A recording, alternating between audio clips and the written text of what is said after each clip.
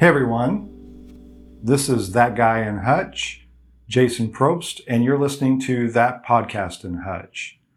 So I've been up in Topeka this week, and if you've been reading the headlines at all, you might be able to guess that it was a fairly packed and busy week up here. We had several big pieces of legislation and big votes to take, and normal committee work going on. So I haven't had a chance to bring anybody in and get a podcast recorded this week. I'm hopeful that next week I can get back on track. But lucky for me, and I think lucky for you, I'm going to enlist the help of my friend Steve Becker and his daughter Beth White so that we can share an episode with you of their podcast titled Cleared. You may remember one of my earlier episodes of That Podcast in Hutch talked with Steve Becker about what they were wanting to do. The justice system has always been something that Steve's been very passionate about. He served for years as a district court judge in Reno County and then came to the legislature. And he has a real heart for this work. And one of his big areas of concern is the idea that people are wrongly accused and they get convicted for crimes when they didn't commit them. And he's taken the time and the effort, along with Beth, to research cases from all over the country of people who were convicted of crimes and then later cleared of the crimes. And in this week, I'm going to focus an episode titled The Groveland Four, and it focuses on the story of four black men who were exonerated after 70 years post-conviction, where they were accused of raping a white girl, and they were convicted of that. And 70 years later, there was new evidence that was heard. But if you talk to Steve on a personal level at all, you'll know he'll talk about that when you take away somebody's years of freedom and years of life because of a wrongful conviction, there's really very little you can do to make that right. So I'm very appreciative that I have Steve and Beth that I can lean on in weeks that I don't have a lot of time to get to my podcast. But I'm happy to share this. And this is another one of those podcasts, if you haven't heard it, I hope that maybe this will give you an opportunity to check it out. And if you like it, I'd encourage you to subscribe to his podcast as well. Steve and I are part of the Salt City Sound Network, where we're trying to build kind of a community of podcasters in and around Hutchinson. And so it's really exciting to be able to have the both of us being able to work through the same collaborative and make sure that we're producing good stories for all of you. And I hope that as you listen to this, you'll hear in it what I hear, which is usually really good stories and compelling stories about people whose lives have been severely altered by wrongful convictions and what it means to them when they finally clear their name. Thanks for listening, and I'll see you next week.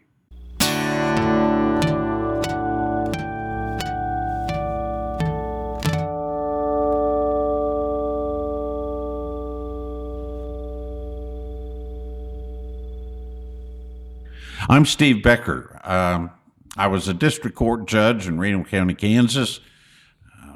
I followed that by a short stint in the Kansas legislature. And here's Beth. I'm Beth White. I am a retired person from the Department of Corrections. I spent almost 10 years with the Department of Corrections, both in the facility as an officer, and the majority of my time was spent with parole, helping people reintegrate into society. And this is Cleared.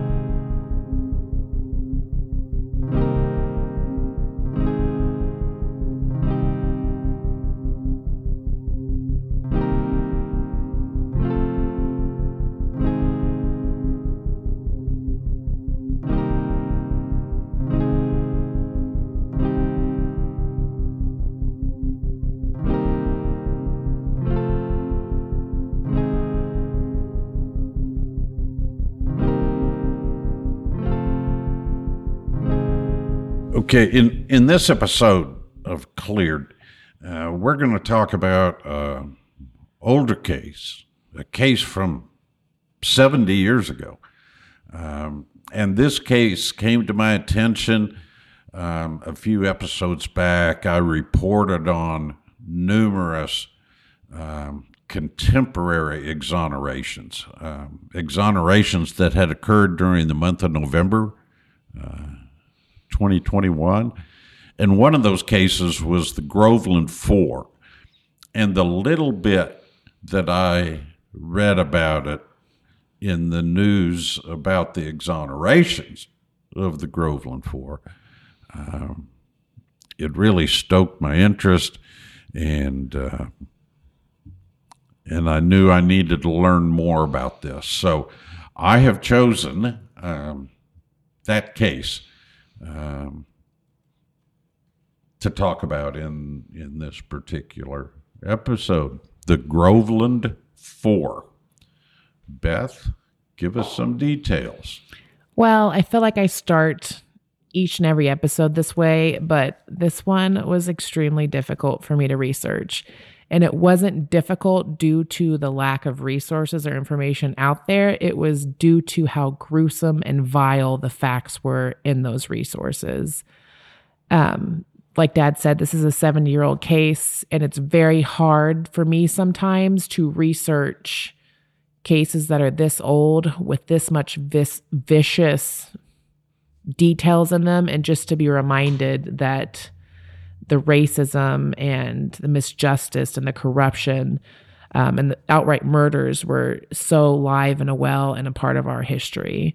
So just a little foreword for that. And as Dad said, today we're going to be covering the Groveland Four. And in response to your introductory comment there, Beth, I just want to say briefly that this occurred it began in 1949. And yes, that is the Jim Crow era. And I don't want our listeners to just dismiss this case because, but that was in the Jim Crow era.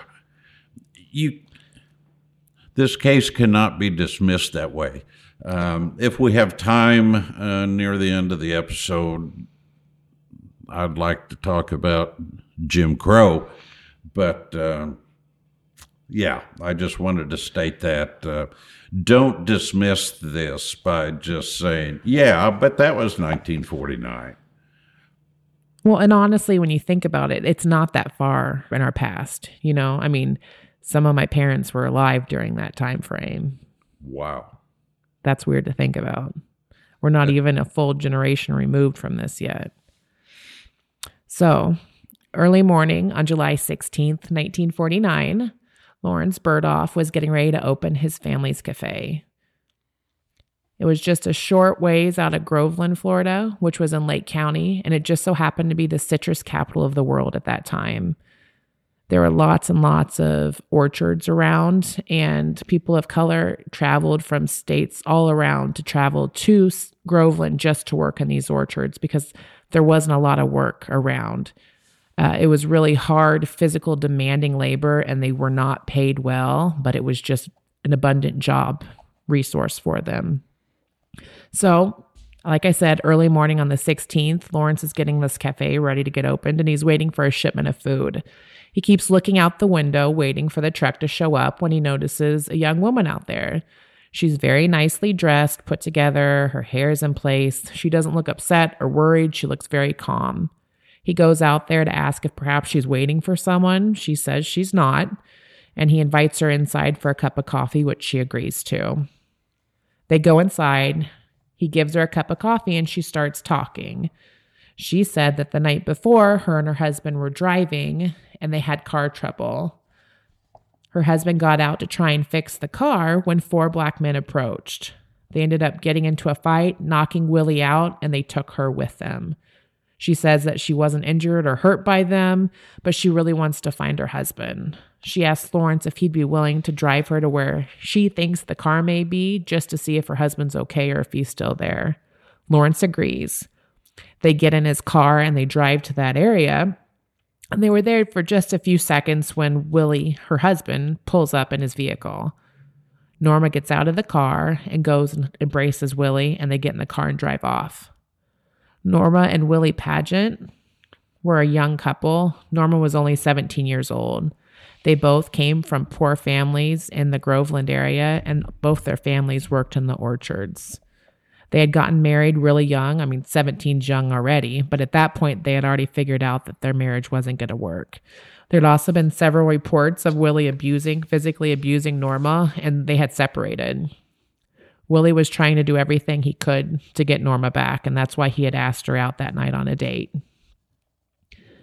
They get in the car and they drive back just a few short miles to Groveland, where they're from, and they go and speak to the local sheriff, Willis Virgil McCall, the sheriff of Lake County. Willis was a self-made man. He was a son of a dirt farmer, which we had a long discussion about what that meant earlier than the podcast. He had started his own hog farm and had successfully sold it by the age of 30. With that money, he made a run for the sheriff of Lake County, and he was elected. By all accounts, he was not a very nice man. It seemed like he was pretty racist. A lot of the research that I did, I get the feeling that if people of color or blacks were able to work their way out of the orchards where they didn't rely on that type of hard physical labor to get by, this is something that really bothered him. There were several reports of orchard workers not showing up for work and the sheriff going to their house, breaking in, beating them, and jailing them just so they could get them back to work. It was believed that McCall did this because he was doing, air quotes, what was the best thing for Lake County. Citrus was their money. That was their livelihood, and he was elected to do whatever he could to support that. Willie and Norma began telling the story to the sheriff, only this time the story changed a little bit. Instead of Willie getting knocked out by the men and the men taking Norma, this time she had been raped by all four of them. Both Willie and Norma said it was so dark outside, they definitely didn't recognize the men, and they couldn't even give any kind of description. Keep in mind, Willie and Norma are both white, and the four people they are accusing are black. Despite them providing no description of the men, the sheriff instantly thought of Samuel Shepard and Walter Irvin, two Army vets who had returned from the war and hadn't gone back into the orchards like they were expected to. Sammy's family, the Shepards particularly, kind of irked Sheriff McCall. Both the Irvins and the Shepards were able to work their way out of the orchards like we talked about earlier. Shepard's family even owned their own land, which was something that was not common for black families in that area at the time. Sheriff McCall went to the Shepard house to talk to Sammy, and when he got there, he found Walter there too. Walter and Sammy's family had been lifelong friends. In fact, even just a few days before, Walter and Sammy's siblings had gotten married to each other. Their families were really close.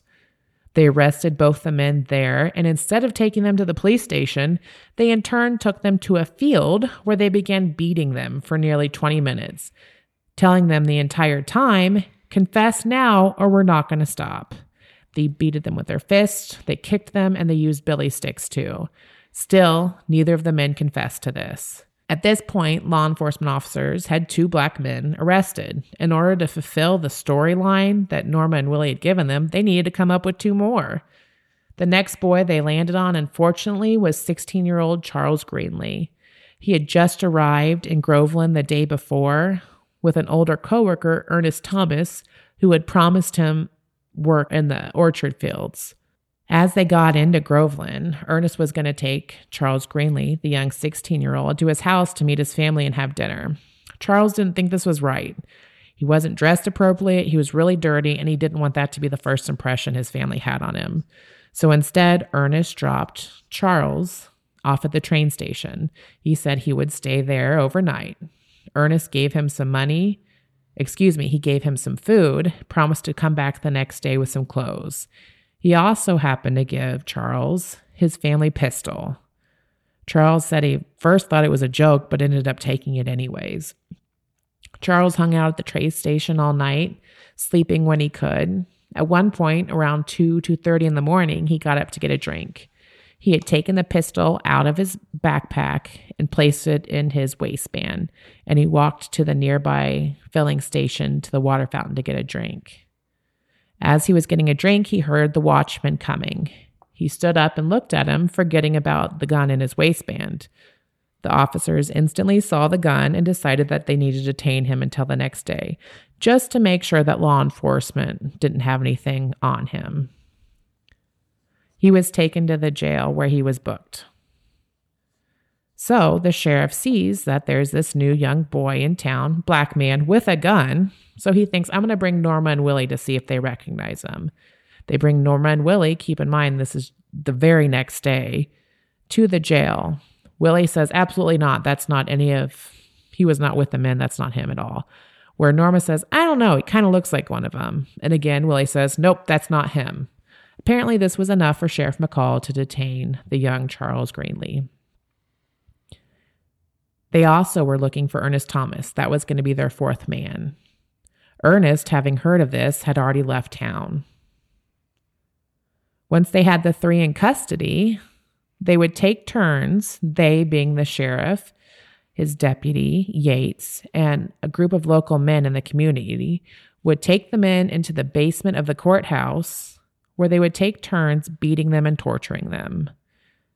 They would suspend the men in the air by hanging them with their wrists bound above water pipes, and they would beat them. They would also break Coke bottles and place underneath their feet, so that way, even if they were trying to get some sort of relief from their shoulders from being tied up for so long, the second their feet would touch the ground, they would be punctured with these broken bottles and glass. Horrific.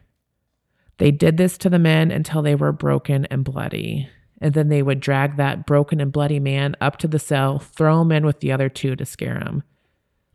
Eventually, Shepard and Greenlee confessed. Later, they said they thought they had to, or they thought they would be murdered. Walter Irvin never confessed.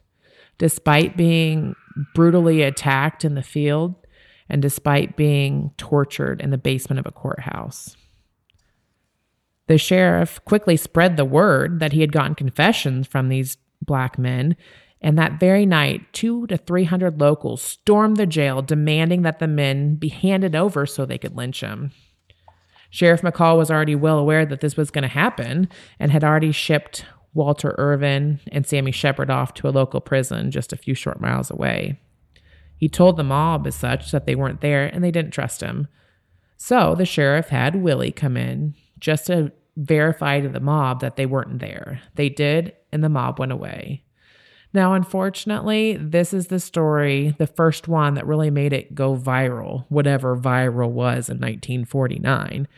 And wouldn't you know, Sheriff McCall was painted as a hero. He was the one, the fast talker that was able to talk this lynching mob away. When we know there's nothing progressive or wonderful about Sheriff McCall. The very following day, another mob formed, only this mob was full of the Ku Klux Klan members. Again, Sheriff McCall was aware of this. He was well informed on the Klan, air quotes, because wouldn't you know, the head Klansman at the time, I.B. Hall, just so happened to be one of the locals that was down in the courthouse basement torturing these young men. It was believed that Sheriff McCall made a deal with the mob that they needed to do what they needed to do, and then they needed to get the heck out. And that's just what they did. The mob burned a majority of the black family's house and ran the majority of black families in that community out of town. They also burned down Henry Shepard's house. That's Samuel's dad, the one that owns the property. And unfortunately for Henry, this wasn't a surprise to him. His house was frequently vandalized by people in the community because keep in mind, he's a black man owning property. This pissed off his white neighbors. Henry would go to Sheriff McCall looking for some sort of relief with this vandalization, but of course he was always denied. So come Monday morning, all the black families are gone. The community has no one to work in their orchards, which means they're losing money. This is not a good situation for the sheriff, so he agrees to call in for help. The National Guard come, And one officer who just happens to be there was interviewed that day. And he said he set up a machine gun right there at the town entrance. And his words, not mine, a bus full of rednecks came in. They got out. They saw the gun. This particular officer ordered his officer to shoot warning shots in the air. And he said he's never seen somebody run so fast in his entire life. And that ended the violence with the mob at that time. So, July 20th, just 4 days after the event, 4 days after this event was alleged to have taken place, the prosecutor goes before a grand jury and gets indictments on all 4 of the men. Keep in mind, they only have 3 in custody. So at that point, Sheriff McCall organizes a posse, which at one point grew up to 1,000 men to find Ernest Thomas. This went on for several days. Ernest was able to evade them by running through the woods and wilderness. They eventually found him resting under a tree and did not try and apprehend him, but instead opened fire. His autopsy reported he was shot over 400 times.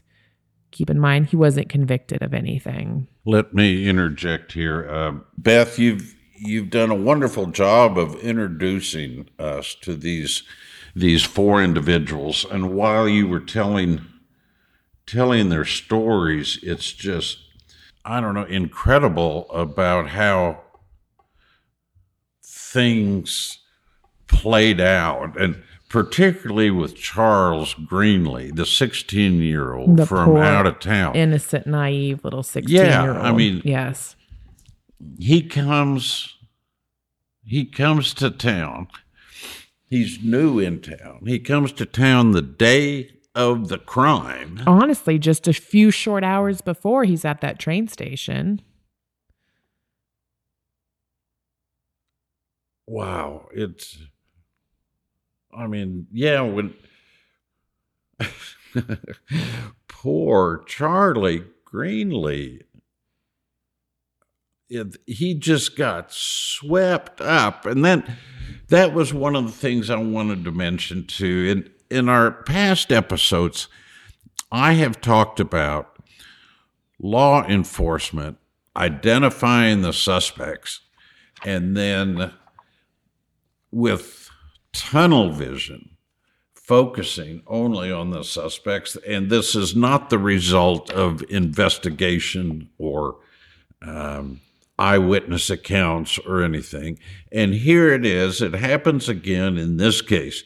Sheriff McCall immediately focuses on 2 black families that he doesn't like and that none of the white population like because they are property owners. But my goodness, Beth, they're vets. They're military veterans. Yep. They have returned to their small hometown. Groveland is really a small town. They have returned to this small town, and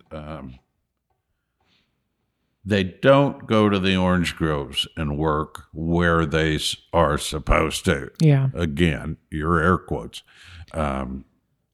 So they're right there. Law enforcement targets who they want to be convicted of something like this. They, Sammy Shepard and Walter Irving, returned from service, their military service, and like you said before we started the recording, they probably came back with some self-esteem. Yeah. Holy moly, that can't be allowed. Yeah. And not only are they doing well, but they're happy. How dare they? Yeah. Yeah. Yeah. He needed to put a stop to that. Okay, so we sweep up, Sheriff McCall sweeps up these 2 individuals from families he doesn't like. We've got poor Charles Greenlee, 16 years old, staying in the train station at night because he didn't want to go to his friend's house because he was all dirty.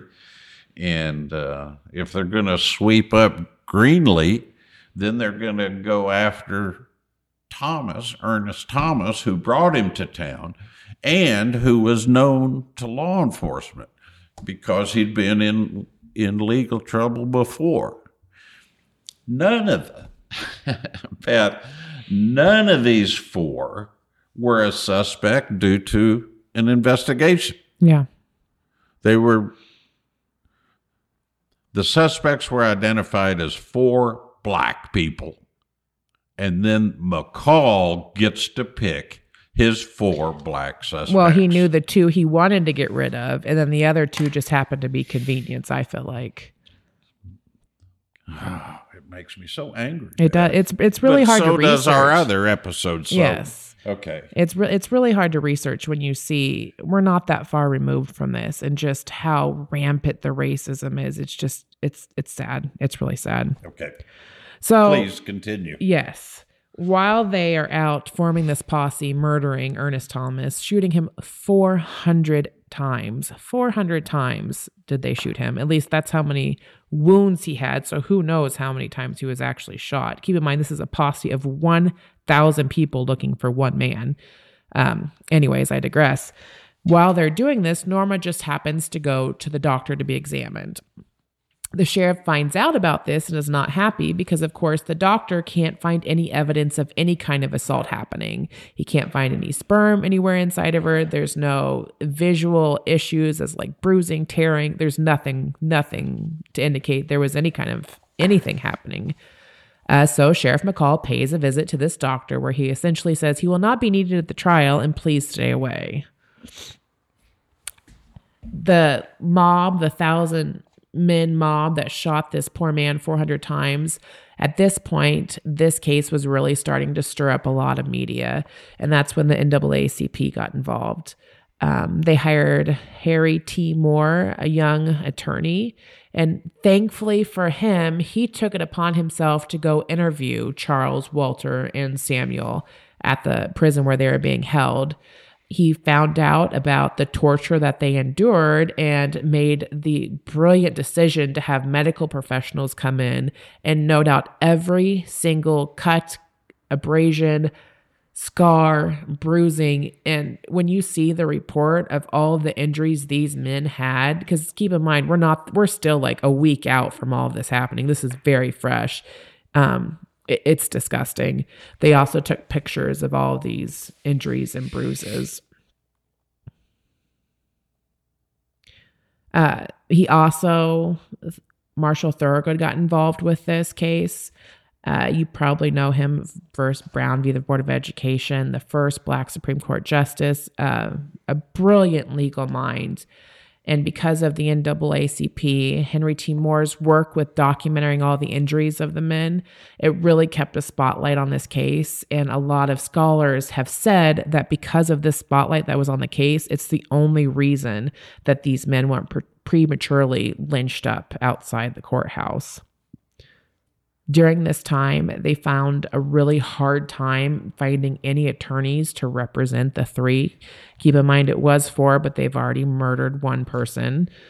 They couldn't find anybody. There wasn't any local Black attorneys with the experience, and none of the white attorneys obviously wanted to touch it because this is a case of a 17-year-old young white woman accusing 4 Black men of raping her. Luckily, they stumbled upon a local legislator who agreed to take the case. His name was Ackerman. He took the case knowing full well that this was going to end his political career and make it very, very difficult for him to ever practice law again. He agreed to take the case just 1 week prior to the start of the trial. He hadn't even met the clients yet. He petitioned the judge for some sort of delay or continuance in the trial, which they granted. 3 freaking days. They gave him 3 days. He hasn't even met the defendants, his clients. 3 days. They gave him 3 days. And during those 3 days, a hurricane came through. Phone lines were down. So it was virtually wasted time anyways. He was able to file motions requesting that the torture and all the documentation of the injuries and bruises on the men be entered into evidence for the trial. That was denied. He also petitioned the court for a change of venue because, hey, maybe this local county is not a very impartial place for this trial to be held. Again, it was denied. The prosecution was really ramping up for the trial to start, and that's when local law enforcement officers started arresting family members of the four. And wouldn't you know it, because they didn't want them to complicate the case. Heaven forbid they have sort of any evidence or alibis for these men that could really muck up what they're trying to do here. They mostly focused on Charles Greenlee. That's the poor, sweet 16-year-old man's family, because they wanted Greenlee to turn on Irvin and Shepard. Greenlee wouldn't do it. They even had his mom come to the prison to talk to him, and he said, "Mom, I'm not going to lie just to save myself. I'm not going to do that." And he ended up writing Walter and Sammy a letter saying as such the next day. So the trial begins. The prosecution led with their strongest witnesses, really their only evidence in this case, which was Willie and Norma. They did a good job. Norma seemed to eat up being the center of this trial and having all the media attention on him. They also presented Walter Irvin's pants, which they claimed to have semen stains on them. Keep in mind, they did no testing of anything. It was just someone said, yeah, that looks like semen. And they entered that into evidence. And they also had a cast of footprints recovered from where the crime was alleged to have taken place. And it just so happened that cast of footprints matched a pair of Walter Irvin's shoes that they took from Walter's house the day he was arrested. The defense had nothing. This poor attorney, Ackerman, hadn't even met with I think they said that he had met with each client for a total of 30 minutes before the trial came. He had nothing. He was completely unprepared. He wasn't aware of Lawrence Burdoff's testimony, the one we opened with, the local clerk at the cafe for his family who saw Norma that day, where she said nothing had happened to her and she looked perfectly fine and not upset. They weren't aware of the medical examiner who couldn't even find evidence the assault took place. However, Ackerman was able to get some help with Greenlee.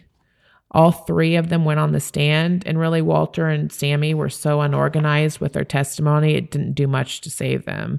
However, Charles Greenlee, keep in mind, he's the young one again, he did really well on the stand. He came off that nervous, naive person that he was. It was very clear he was not familiar with courts or anything having to do with it. He testified about the night that the crime alleged to have taken place, including all the happenings of the watchmen. He was able to recount what those watchmen at that train station did the entire night. Ackerman, the attorney, was able to point out that it couldn't possibly have been Charles, as he was arrested at 3:10 a.m., 16 miles away from the spot where the crime was supposed to have taken place. And keep in mind, Norma said the crime took place at 3:15. So unless there's some sort of Harry Potter traveling thing going on here, it's not Charles that was there because he was in the jail. And Norma had already previously testified that she was attacked or forced to incur the rape because of the pistol, and identified Charles' pistol as the one that she was attacked with. The jury then went to deliberations.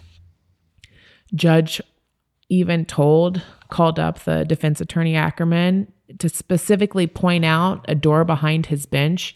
And he told him, once the jury come back, I want you and your clients to go out that door. That way he was going to hold the crowd in the courtroom for at least 30 minutes so the men could get out of town before the crowd was after him. Everybody was that sure that they were going to return not guilty verdicts. But wouldn't you know, the jury came back in no time flat, guilty on all three. Death for Walter, death for Samuel, and life in prison for Charles, the one that couldn't possibly have been there because he was sitting in the county jail. They decided that they needed to have leniency for him. Go figure. The same day as the trial, and keep in mind at this time, this trial is huge news. It's being covered everywhere, not just in Florida. There was a couple of black reporters covering the case, and on their way out of town, they report being chased by a car. The car was coming after them super fast, and they really didn't think they were going to get out of town. At one point, they even passed a white man on the side of the road trying to wave him down, but they just kept going. And as soon as they crossed that county line, the car stopped and they were fine. Of course, the sheriff and all the locals deny any of this taking place, but later it's confirmed by an FBI investigation that, yes, in fact, this did take place. Before the three men were transported to the prison, Sheriff McCall wanted to try one more time to get confessions out of them. He has a recorded confession with Charles Greenlee in which, even the confession, when you listen to it itself, it sounds so forced and just weird.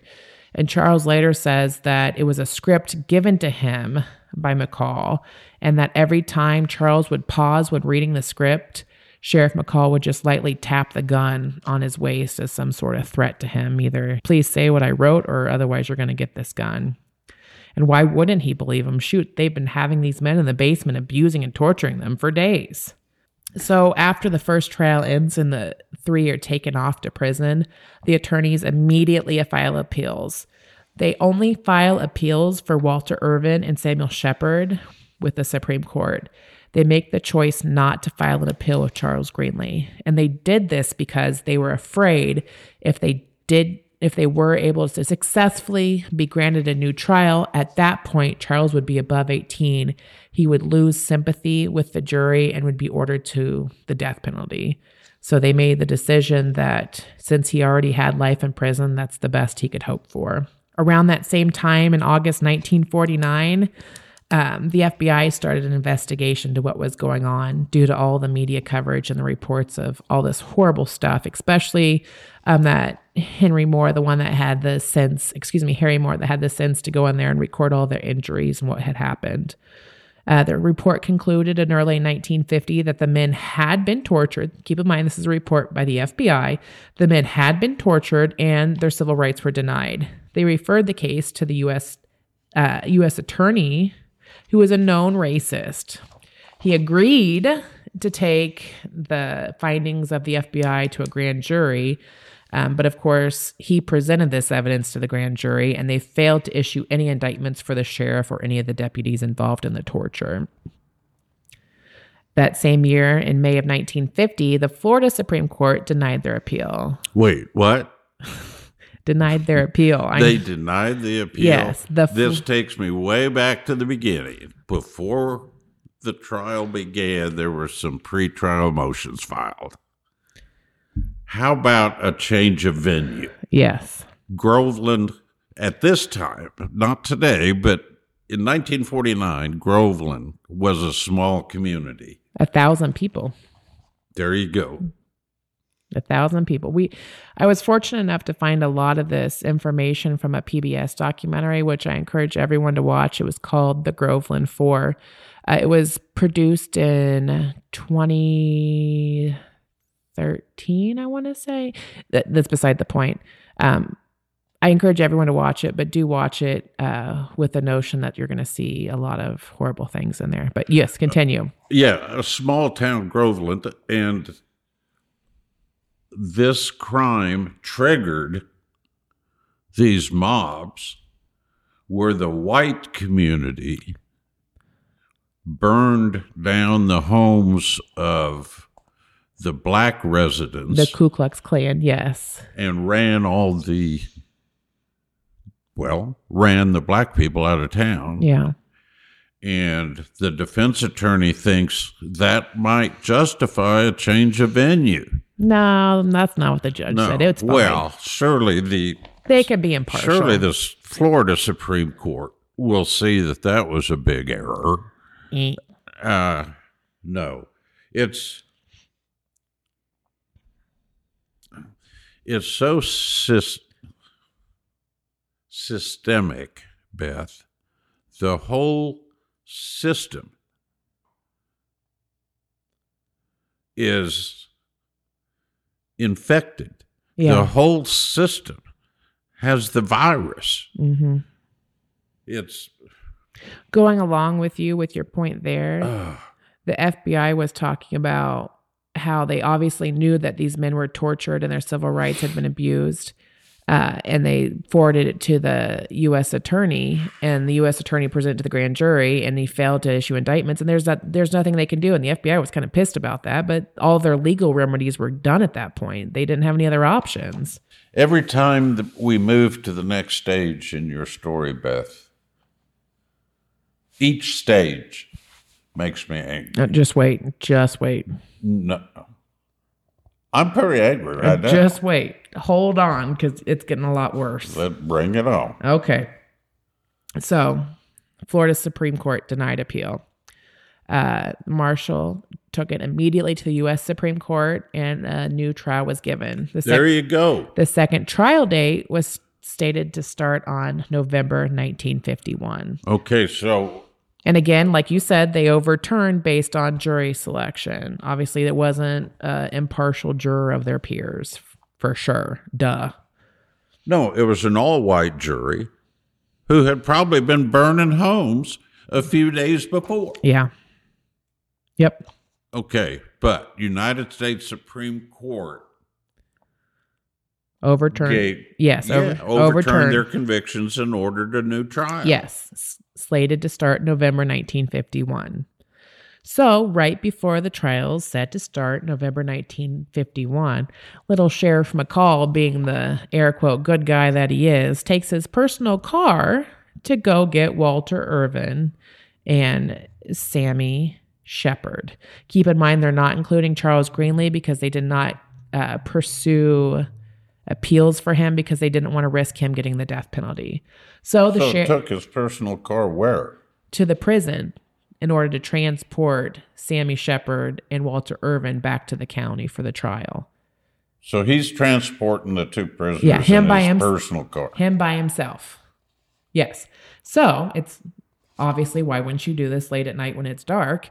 So he gets them, and according to Walter, he stops twice. And he stops the car, he gets out, he kicks tires, he gets back in, he drives a little bit further, he stops, he kicks the tires again. And at this point, according to Walter, he orders them out of the car because they need to change his flat tire. At this point, the sheriff pulls out a gun, shoots Sammy Shepard straight in between the eyes. He dies instantly. And these are statements made by Walter Irvin. Correct. He then shoots Walter while he's in the car. He pulls him out of the car. Walter. He shoots Walter in the car because they were all sitting in the front seat of his vehicle. Sammy was on the outside by the door, then it was Walter, and then it was Sheriff McCall. So Sammy gets out first to change the tire. He's shot instantly, straightforward shot, headshot right between his eyes, dies. He then points the gun at Walter, shoots him in the car, drags him out of the car, and calls Deputy Yates saying, "You need to get here quick. They tried to get away and I got him good." He tells Deputy Yates, "You need to get as many people here as you can right away." Deputy Yates, and keep in mind, this whole narrative is from Walter. Deputy Yates gets there, and Walter remembers Deputy Yates coming over, shining the flashlight. Oh, excuse me. He calls Deputy Yates, tells him to get here. Then Sheriff McCall turns to Samuel Shepard, shoots him again. When Deputy Yates gets to this scene, he shines his flashlight on Walter Irvin and said, "He's not dead yet. We need to do something about this quick," where they shoot him again in the neck. Walter then... That's the third shot Walter takes? That's the second. They shot Sammy first, and then after McCall called for Yates, he shot Sammy again and then didn't shoot Walter that time. Walter then remembers hearing Sheriff McCall ripping open his shirt. And then I don't want to say posse, but then the other men that they hand selected to come to the crime scene too and witness all of this. By some, I don't know, divine... Oh, he rips open his own shirt. Sheriff McCall opens his own shirt, yes. Yeah. By some divine intervention, Walter Irvin is able to survive. He survives that night, the emergency surgery where they're pulling the bullets out of his body. And he's in a hospital, plugged into all sorts of tubes and hoses. The sheriff hears about him surviving and immediately orders Deputy Yates not to allow anybody in to see Walter, which Deputy Yates does. He doesn't let his poor mom come see him. He doesn't let his attorney come see him, but he does let the prosecutor of the case come and see him. And at this point, pretty much everybody in the community who heard this story were calling BS on it. There's no way it happened the way it said it happened. And the first thing the prosecutor asked Walter when he entered his hospital room was, "Did you rape Norma?" It's a weird question to ask right away. And Walter, he's the one that's never confessed despite all the torture, says, "No, I didn't rape her," which immediately shook the prosecutor to his core because he knew this whole story about them getting away and shooting was BS, and he was beginning to question if they were guilty of anything at all. The documentary I was talking about, that PBS documentary, has this one. They have 2 photographs of one of Walter lying in his bed shortly after the crime, because it was a crime, took place, and he's got all these hoses hooked up to him, and he's clearly not in good shape.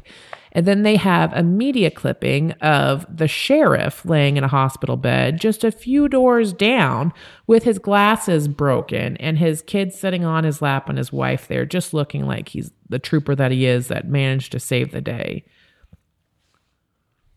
So at this point, the county itself, Lake County, ordered a commission to review what had happened. And the commission was comprised of the people that Yates and McCall handpicked to come to the scene that night, wouldn't you know? And that commission said, yeah, he didn't do anything wrong. It's fine. It's fine. It's all good. It's all on the up and up. Well, the FBI also did an investigation on what was going on there. The FBI concluded that, yes, it is possible that McCall's shirt, the way it was ripped by the wearer, and that one of the slugs for the bullets was found underneath Walter, which meant somebody had to have been standing directly over him when they shot. So they concluded that the events that Sheriff McCall said happened probably didn't happen the way they did, but yet it didn't reach a level where a grand jury needed to be involved. Huh? Like, what do you mean? You're saying it didn't happen the way the sheriff did and that it's very possible he just up and murdered 2 people in front of, but no, we don't need to call a grand jury just yet. So that's what happened with that. Now we're down to 2 of the 4. Has 2 already being murdered? Well, really, we're down to 1 because Greenlee is out of the picture. Yes. He's not part of the appeal. Sure. He's not part, and Sure. therefore he's not part of the second trial. McCall took care of Sammy Shepard. So really now the lone focus is Walter on one Irvin. survivor. Yes. And God, man, when you think about everything this poor man has endured, you know what I mean? Being shot twice, being strung up in the basement of a courthouse, and the irony in that, someplace that's supposed to uphold justice and the law, and he's strapped in the basement being freaking tortured. It's gross. But he's going to trial again. Yeah. And I will say one good thing that came out of that incident is a lot of Sheriff McCall's supporters, even people that had supported him from the beginning, really staunch supporters of him and everything he did, particularly with newspapers and reporters, were very much anti and questioned him from that point on. Particularly the prosecutor, he knew that was all false, but he still prosecuted the next case.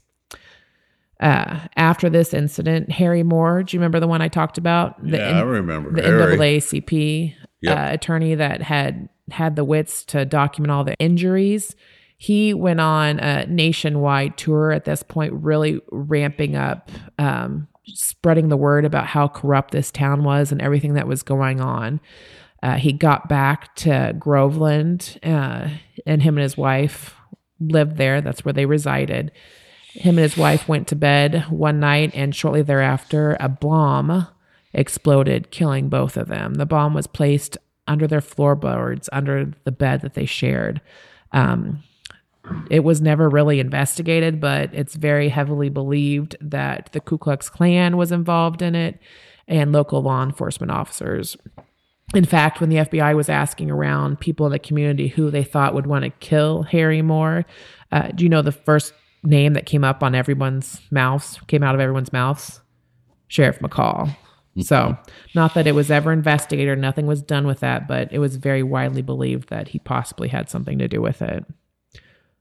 So, the second trial obviously didn't happen in November because one of the suspects was murdered and the other one was sitting in a hospital bed. The second trial then began on March 11th. They did grant a change of venue just 20 miles away from Lake County, so that's going to be significantly better, I'm sure. Prior to the trial, and at this point, Marshall Thurgood was the prosecutor for the case, and the prosecutor at the time presented a deal for Walter Irvin. He said if he just pled guilty, that he would be receiving life in prison. This was presented to him, and he talked it over with his family, and he said, yeah, I guess that's the only way to go here. And then he was talking it more over with Ackerman and his other attorneys that were helping him on the case. And he said, so what does this mean? And he said, well, it's simple. You just go in and plead guilty. He said, well, does that mean that I committed the rape? And they said, well, yeah, legally that means you committed the rape. And at that point, he changed his tune. He said, I'm not going to commit to something I didn't do. Walter. God, what a survivor.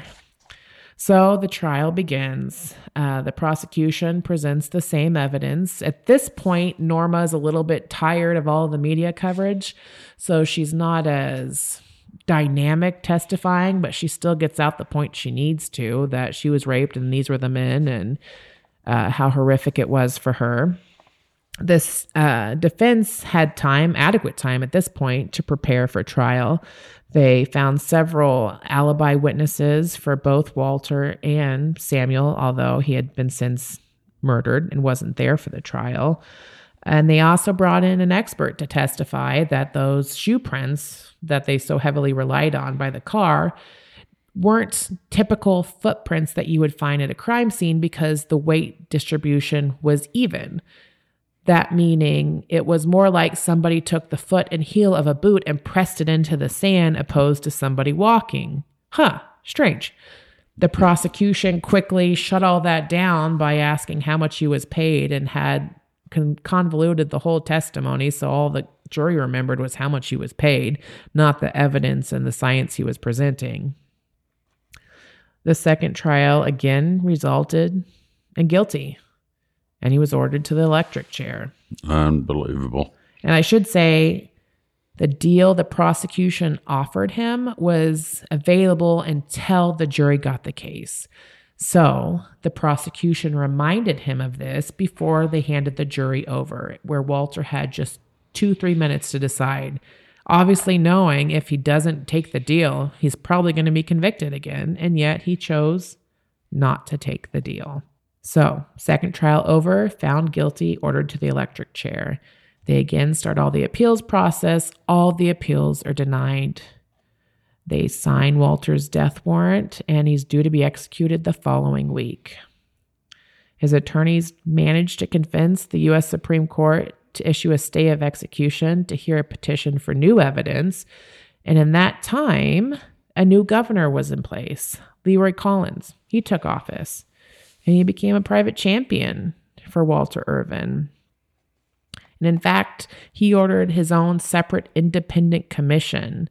And I can't remember the exact quote they have, but the amount of news notifications and letters and everything that they were receiving about this case was outstanding. So he issued this separate investigation in which it was just thriving with all the misconduct and horrible things that this local sheriff and his deputies had committed, and how there was clearly not the evidence, and how civil liberties had been. I mean, everything we've talked about, the commission this governor ordered, brought to light. And at that point, he ordered that, on December 6, 1955, to be exact, he ordered that Walter's death sentence be commuted to life in prison. So, up until this point, we're fighting to keep him alive. 1968, 13 years later, Walter's released with no fanfare, with nothing. I mean, just blurb. He's thrown out of prison.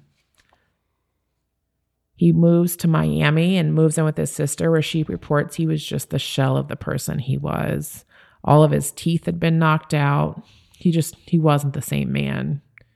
He found work as a construction worker, and he returned a few years later to Lake County to attend a funeral of one of his family friends. He went out that night drinking with some buddies. They left him in the car to sleep it off, and they went to check on him in the morning, and he had passed away. He didn't have the happy ending that we all so much wanted him to. Now the only person left is Charles Greenlee, the 16-year-old. Just 11 years after he was convicted and ordered to a life sentence, he was paroled. And of course, same deal. No fanfare, no news, no media, nothing. He went to his family's home in Florida, and he stayed there and had a wonderful 3 hours with them. And I say 3 hours very specifically because at that point he said it was getting dark and he was leaving Florida and never coming back. He was afraid that the parole board or the prison would come after him again. And why wouldn't he be? He'd been failed so many times before. He moved to Nashville, where he moved in with his brother and found work there. And thankfully, I would say he managed to carve out a beautiful life for himself. He started his own business as a heating and air contractor, which was really thriving. He got married and had kids. He really did have the beautiful life afterwards. And wouldn't you know, just like Eddie Lowry and just like Jimmy Gardner, he always told his daughter that you don't hate, you just move on. You pray for those that made the mistake and did your wrongs, and you move on. He didn't want to live his life full of hate. He passed away in 2012 at the age of 79, a happy man with a wonderful, loving family. That's the one bright light, I would say. So at this point, all of the Groveland Four are deceased. Sheriff McCall, despite all the stuff that's going on around him and all the investigations into him, was continued to be elected as the sheriff of Lake County. He was elected 7 consecutive 4-year terms as the sheriff. I thought he had lost favor when he killed his inmates. Not enough. Well, speaking of that, April 1972, Sheriff McCall beat Tommy Vickers. He was a mentally disabled black man who was being held on a minor traffic charge. He beat him and he died. Tommy died due to the beating he received by Sheriff McCall. Sheriff McCall was immediately removed from office and indicted for murder. He was found not guilty. No. And then still ran for sheriff for his 8th consecutive, but fortunately lost his bid for re-election. He died in 1984 at the age of 84 years old, having never received, I guess if you could say being on trial for murder, but not being convicted, he never received any of the justice that was coming his way. 2017, the Florida House passed a resolution acknowledging the injustice against Charles, Walter, Samuel, and Ernest, which I guess was just a good faith effort. What do you have to say about passing a resolution acknowledging the injustices? That's nice, right? Obviously it doesn't do anything to rectify anything, but... No, but it's an apology. Yeah. The state, it's an official recognition that the state was wrong. Yeah. That it is something. Yeah, come on. Well, yeah. Yes. Let me finish these next 2 things, and I'll say what I wish they would have done. So, January 11, 2019, the Florida Clemency Board grants posthumous... Say it for me. I can never say it. After death. Posthumously. See, you now have me mixed posthumously. Thank you. Pardons of all the men. And... Norma Pageant shows up to this hearing. And wouldn't you know, I would just really love to say that there was some sort of acknowledgement of her part on this, but there wasn't. She shows up to this hearing begging the board not to grant these pardons. Keep in mind at this point, all 4 of the men are dead, murdered or died of old age. She says that no one knows how much she personally suffered over the years. That's what she gets up there and talks about, is how much she personally suffered over the years. And she still maintains those are the 4 men that raped her. And I'm not saying whether she was raped or wasn't, even though there was no evidence that she was raped. But there's clearly evidence saying it wasn't these 4 men.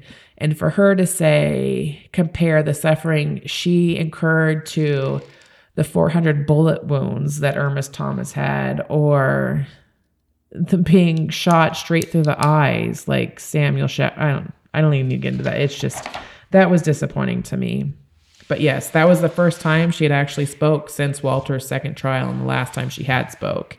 And then November 22nd, 2021, just a few short months ago, the circuit court judge, Heidi David in Lake County, granted the state's motion to posthumously, I said it right that time, dismiss the indictments for Ernest Thomas and Samuel Shepard, and to vacate the convictions for Charles Greenlee and Walter Urban. Did you find anything regarding why they filed that motion? No, I did not. That pause was because I was trying to think what led them to this exoneration, because really we had nothing to report on the Groveland 4 until 2 months ago. Yeah. Well, and the reason I ask, because all the research I did, that it would bring up the same little blurb from the district attorney's office where they reviewed the evidence and the evidence led them in this direction, which I don't know what that means. And this is so fresh, maybe a few years. I mean, this is the one thing about doing this case, is this exoneration is just weeks old. So we don't have the information we do with some of the other cases where they were exonerated years and years ago. But I think it's going to be really interesting to find out what evidence it was that led to that exoneration. Well, maybe it was an acknowledgement more. What were you going to say about the state's apology? Okay, so what I think they should have done. This is more than a state apology. True. I feel like there should be some sort of financial reparations made to their families. Personally. Yes, I do too.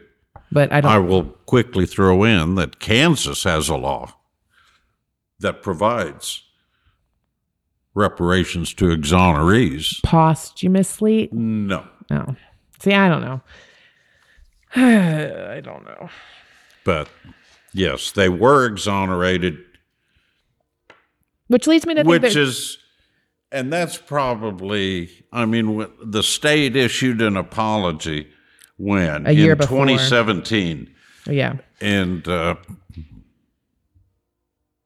DA that was serving Lake County, Florida in November of 21 looked at the case and dismissed it. Yeah. So. No, that is, because I think I asked you at the time, like, what even brought all this about? Because at that time, I didn't even necessarily realize they had all since passed, that none of them were alive.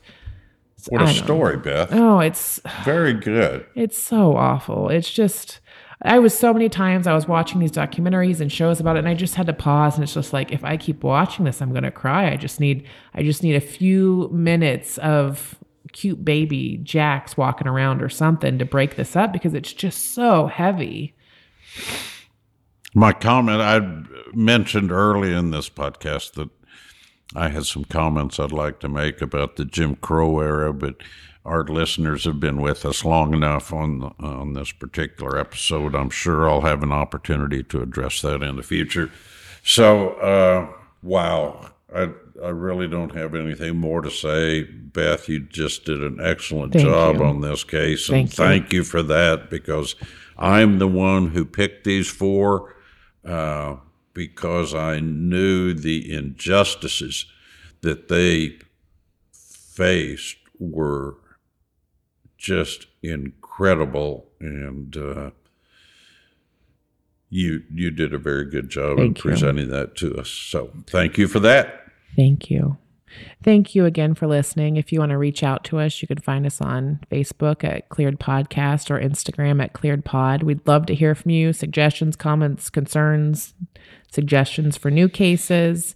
Thank you for taking time out of your lives to listen to this. We always say it, Dad and I are so very passionate about this, and the idea that we're maybe spreading that passion on to somebody else is very exciting. So thank you. And until next time.